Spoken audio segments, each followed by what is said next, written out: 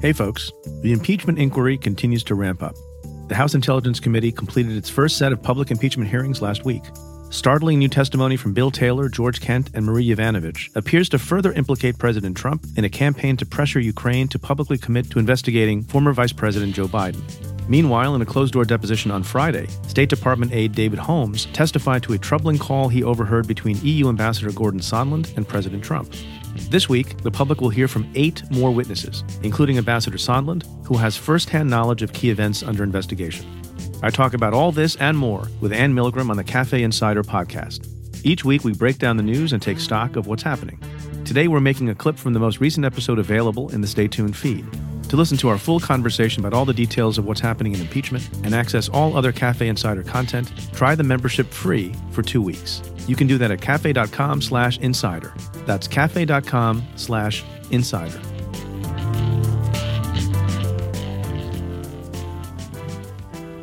So this leads us to the behind closed door, for now, testimony of David Holmes, who is an embassy staffer reporting to Bill Taylor.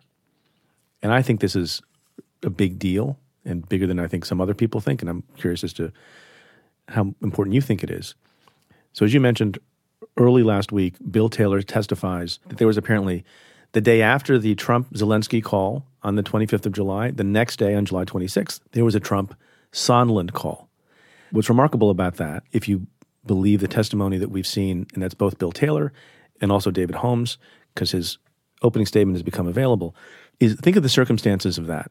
The President of the United States gets called by Gordon Sondland, who says, by the way, he doesn't have that close a relationship to the president. He can't wait till a normal business day, like the following Monday. Or use a secure phone. He can't wait for a secure phone.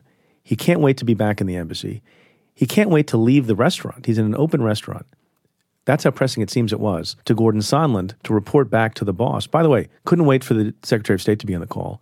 Couldn't wait for a lot of other people to be on the call so it's properly recorded and digested by the diplomatic corps. Couldn't wait for any of those things, and decides he needs to call into the President of the United States while sitting in outside at a restaurant. Yeah, on an unsecure phone, which now people think clearly there must be a transcript of that. Somewhere in Russia. Somewhere in Russia. Yeah. If not a recording of that somewhere in Russia. So even before you get to the substance of what was said, to me, and I presume that Dan Goldman will listen to this from Sondland on a Wednesday when he testifies, and we'll talk in a moment about what his strategy is going to be, Sondland's strategy is going to be. That to me is super strange. Of all the things going on in the world, that notification and call needed to happen. Now, do you think it was bragging? Because I thought myself, first of all, apparently Sondland often made calls from his personal cell phone, which is beyond crazy when you think about the way that the U.S. diplomatic corps works. It doesn't happen. These are very sensitive questions, and it could be hacked by the Russians. There's just a ton of reasons why you just don't do it. So first of all, there's a level of, I can't believe this guy would do this. That's a piece of this. But the other piece is, it's like he's sitting with 3 other. So David Holmes testifies. He goes out to lunch with Sondland, but so do 2 other members of the staff from the American Embassy in Ukraine. So there's 3 staffers there with Sondland, and Sondland is having this conversation that you would think he would know is not appropriate to be having, number one, in front of, because of the nature of it, that it's so problematic. It shouldn't be happening in front of members of his staff and shouldn't be happening in an outdoor restaurant. Here's a small bit of the testimony that you and I were talking about before we started recording that tells you a little bit about what your insight should be on Gordon Sondland. Remember, Gordon Sondland was in the hospitality business, doesn't know anything about foreign policy or diplomacy as a profession. And is far over his ski tips. Way over his skis. And he gave $1 million to the inauguration of Donald Trump, and now he becomes the ambassador to the European Union. And David Holmes testifies that when they go to lunch on a Saturday on July 26th, that they're sitting around, they get a bottle of wine. By the way, he's also drinking, which is, I guess, necessary before you call the President of the United States. Sondland orders a bottle of wine. At lunch. Yep. I'm not criticizing that, just noting it. And what was their conversation about? Marketing strategies for his hotel business. Yeah. They're in Ukraine. Here's the ambassador to the EU, and they're talking about marketing strategies. And in the middle of talking about marketing strategies for his hotel, he pulls out his phone. He's like, oh, time to call POTUS. Yeah. And by the way, the other interesting part about that I think is there's a little bit, I don't know if it was intended or not, but there's all the shade in David Holmes' testimony. He says Sondland goes through various levels of switchboards, I guess, at the White House, finally gets the president on the line. He stiffens up and he changes his demeanor because he's on the phone with the president. And he tells the president, I'm in Kiev, which until last week I thought was pronounced Kiev, and apparently Me too. pronounced Kyiv. Kyiv. So I haven't decided yet what I'm going to adopt. Probably stick with Kiev for now. Yeah. And he says to the president, I'm in Kiev. And then in the testimony, he says the president clarified that Sondland was in Ukraine. Wait, where is Kiev? No, I don't know totally. what the clarified means. And then what does Holmes say he heard in connection with the conversation? Basically, what David Holmes says is that he hears Ambassador Sondland clarify that he is in Ukraine, and then Sondland goes on to state that President Zelensky, quote, loves your ass. Wait. Yeah. Come on. You want it with more gusto? I was on CNN when that, like, moments before coming on. This is a family show, Preet. This broke, and I'm just watching a CNN correspondent in real time, not knowing what he's reading. He just sort of, someone has pointed him to a page. Yeah. He had to pause on loves your ass. This is what we have to say now. This is how we describe foreign policy. And then Holmes goes on to say, I then heard President Trump ask, so he's going to do the investigation. Ambassador Sondland replied that he's going to do it, adding that President Zelensky will do anything you ask him to. And then Holmes goes on to say, I have a clear recollection of these statements, and my other colleagues also heard it.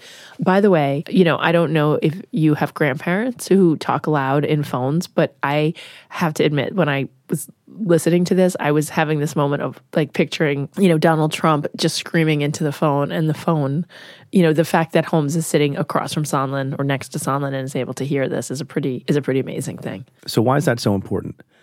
To me, it's really important if it's corroborated and people find it credible, which I do, is it's now the second time we have the President of the United States himself inserting himself into this channel and showing what he was concerned about. Mueller testifies on July 24th. That ends. July 25th, he has a specific call with the president of Ukraine. And he knows there's going to be meetings that are going on between his folks and the Ukrainian folks. Next day, Saturday, can't wait till Monday, can't wait for a secure phone.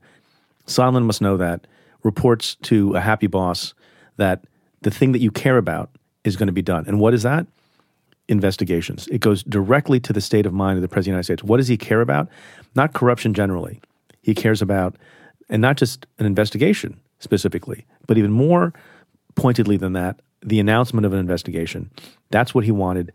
That's what he thinks he's getting. And Sondland, stupidly, has this conversation in a restaurant with witnesses around. The other piece of that is the President of the United States is the leader of the free world. Why he's involved at this level of detail with the Ukrainian government, if this was legitimate, there is no reason why the President of the United States would be having a call on a Saturday from the EU ambassador to talk about this. It just doesn't make sense. And one of the things that's also important about the call is that Holmes goes on to say that he took the opportunity to ask Sondland about the president's views on Ukraine. And what Holmes is basically saying, look, is it true that the president doesn't care about Ukraine? And Sondland agrees that the president... you can use the language used. Can I? Yeah. Yeah. It's not even written here. So basically, Sondland agreed the president did not, quote, give a shit about Ukraine, close quote. And Holmes asks why not. And Sondland states that the president only cares about, quote, big stuff. And then, Holmes pushes back and says, look, there is big stuff here. Literally, Ukraine is in a war with Russia. And Sondland replies that when he says big stuff, he means big stuff that benefits the president, like the Biden investigation that Mr. Giuliani was pushing. And then they move on to talk about other things. But that's an incredible thing that, Sondland, he is in over his ski tips for sure. And he's candid in a weird way about this, but it is very clear that Sondland has an incredible problem. I credit Holmes's testimony. I credit Taylor's discussion of it. Sondland is coming back on Wednesday, and he now has to answer. He said that he never had conversations with the president or the White House about the investigations. So what does this mean for Wednesday and Dan Goldman? So I think Sondland is an interesting character, right? And he is not going to come across like the people we've seen so far who are buttoned down career diplomats. I mean, probably the most, practiced speakers in terms of the care of words used are diplomats. I mean, sometimes infuriatingly so. And sometimes a good diplomat can talk for hours and not say a goddamn thing. This person not so careful with his words and not so careful with his memory, and it appears not so careful about the truth. He's already modified his testimony in the past.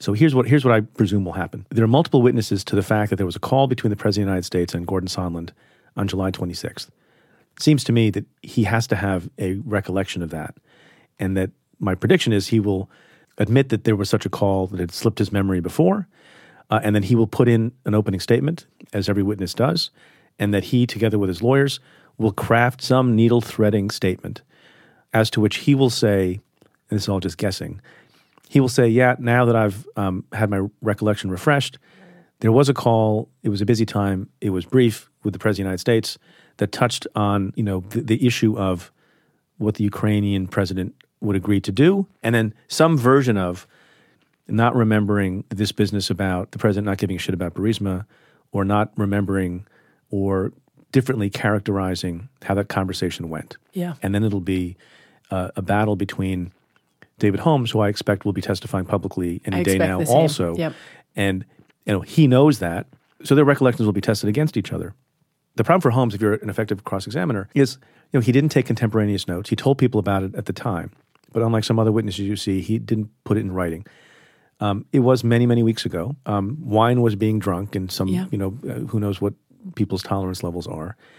And there's this discrepancy between Holmes, who I think says in his testimony that he let his boss, Bill Taylor, know about the July 26th call. Meanwhile, Bill Taylor says this past week he didn't know about it until a few days before his testimony. Do you think it's possible that, because I wonder a little bit about this as well, that Holmes said to Taylor, yeah, we had this lunch with Sondland where he called the president and was, bragging on that the investigations were going to happen, that Ukraine would do anything they wanted, but Taylor didn't necessarily connect it until he... It's totally possible. Yeah. So look, my guess is that these are Holmes and Taylor are good faith actors, but good faith actors sometimes forget things, and since they're not sitting in a room and matching their testimony to each other, we've talked about this before, the green hat and the blue hat. Yeah. There are going to be some discrepancies, but which is the truth of the world, right? The truth of the world. Yes, yeah. Cross-examiners will exploit that, but it is the truth of the world, and I expect that there'll be a reasonable explanation. But I'm curious to hear. Yeah, and I don't know if there are two other people at that lunch who are sitting off to the side. Yep. And I don't know yet. I haven't seen any reporting as to what they heard and what they saw. If it's the case that they can't corroborate this business about not giving a shit about Ukraine, or the president saying, "Are they going to do the investigations?" That's a point that the other side will exploit. Yeah. One thing that's worth noting is that I sort of tend to believe that Sondland is going to do exactly what you said, which is to come in and be more honest than he's been. Sondland is, we talked about him as admit what you can't deny what you can't admit. I kept thinking about how you make that point when it comes to Sondland. Everyone should look for this. He's exactly that kind of witness that you always describe. And it keeps evolving, right? So Taylor testifies that Sondland knows about the quid pro quo. Sondland changes his story. Now you've got Taylor saying, a member of my staff told me this, and then the member of my staff, David Holmes, has been deposed about this. So I think Sondland's going to continue to move as additional information comes out, which it's an interesting point, the discrepancy between, did Holmes tell Taylor at the time? But if Sondland does do what you predict he will do, which I agree with, which is to come in and be more truthful and to remember now that call, it becomes almost irrelevant, particularly if Sondland admits to the bulk of what happened. So they may quibble about exactly what was said, but the fact of that call taking place will not be at issue. Yeah. And it'll be an interesting thing, both for, Schiff and for the administration to embrace or reject this witness. Because remember, it's going to be complicated. There's this funny texting back and forth in September where Sondland is going back and forth with Bill Taylor, and Sondland is reciting the party line for the president. There was no quid pro quo. I think you've totally misunderstood. And he had a call with the president in between receiving a text, an agitated text from Bill Taylor about what looks like a shakedown, and then returning the text, intervening call with the president of the United States. And so Trump has already in the past publicly placed some reliance on Sondland's testimony. Like, Sondland says there's no quid pro quo. Yes. Sondland says this, Sondland says that. And he had this relationship with Sondland. By the way, This idea that the president doesn't know some of these people, and I expect very shortly if the testimony is highly damaging to the president, he'll say, I hardly knew that guy. It takes a certain kind of personality, but I think more, it takes a certain kind of relationship to describe the Ukrainian president's, liking President Trump in the phrase that he used. Yeah, he loves your ass. Agreed.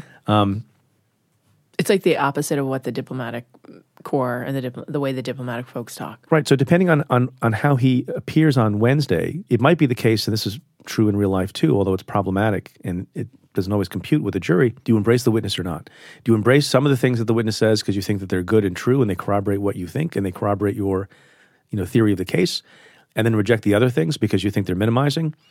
And does the other side do the same, right? So there's going to be there's good stuff for the president in what has come out so far, and there's good stuff on the side of impeachment from what has come out so far. How does that unfold on Wednesday, you think? And well, I think this is what is going to be complicated for Dan Goldman, the questioner for Adam Schiff, which is Dan is going to have to pin Sondland down publicly to all the things he's already said and acknowledged and admitted.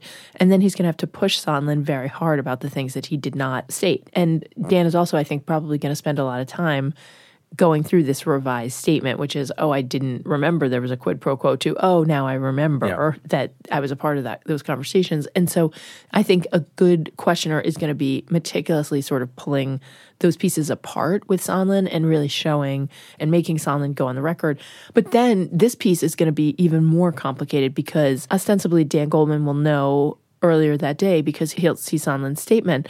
But whether or not Sondland acknowledges this, and if he doesn't, Dan Goldman's going to have to cross-examine him very hard on it. So some of it is taking what you believe to be true and knocking that down, and some of it is really pushing on these spaces where Sondland has been, I wonder, I'm not saying that he's going to get charged with 1001 for lying, but Sondland has not been truthful and forthright. And that's also true in my view of Volker. Just to finish with Sondland, that's a big motivating factor for him. You have the threat of a lying to Congress charge over your head. And then further to what you were saying a second ago, this is something that maybe non-trial lawyers don't always get, and sometimes new prosecutors don't get. And you think when you have a hostile witness or you have the defendant himself coming to testify on the stand, that it's all fire and brimstone in the cross-examination, and that is not true. You can always get the adverse witness to confirm things that are helpful to you before you turn on them and ask questions more harshly. So if you have a guy who you've charged with being the getaway driver at a bank robbery, you don't go right to the issue of whether or not you were the getaway driver. You ask him, do you own a Buick that's red? Yeah, you corroborate Is the license everything. plate this, that, and the other? Yes. You just go through all the facts that he will confirm and get that all out, crisply and quickly. And then depending on the trickier stuff, then you can be tougher later. Yeah, I agree. And on Volker, we've got this week coming up, you've got Jennifer Williams, who's a senior official for I hope you've enjoyed this sample of the Cafe Insider podcast. To listen to the full episode, head to cafe.com/insider and try out the membership free for 2 weeks. To the many of you who have chosen to join the Insider community, thank you for supporting our work.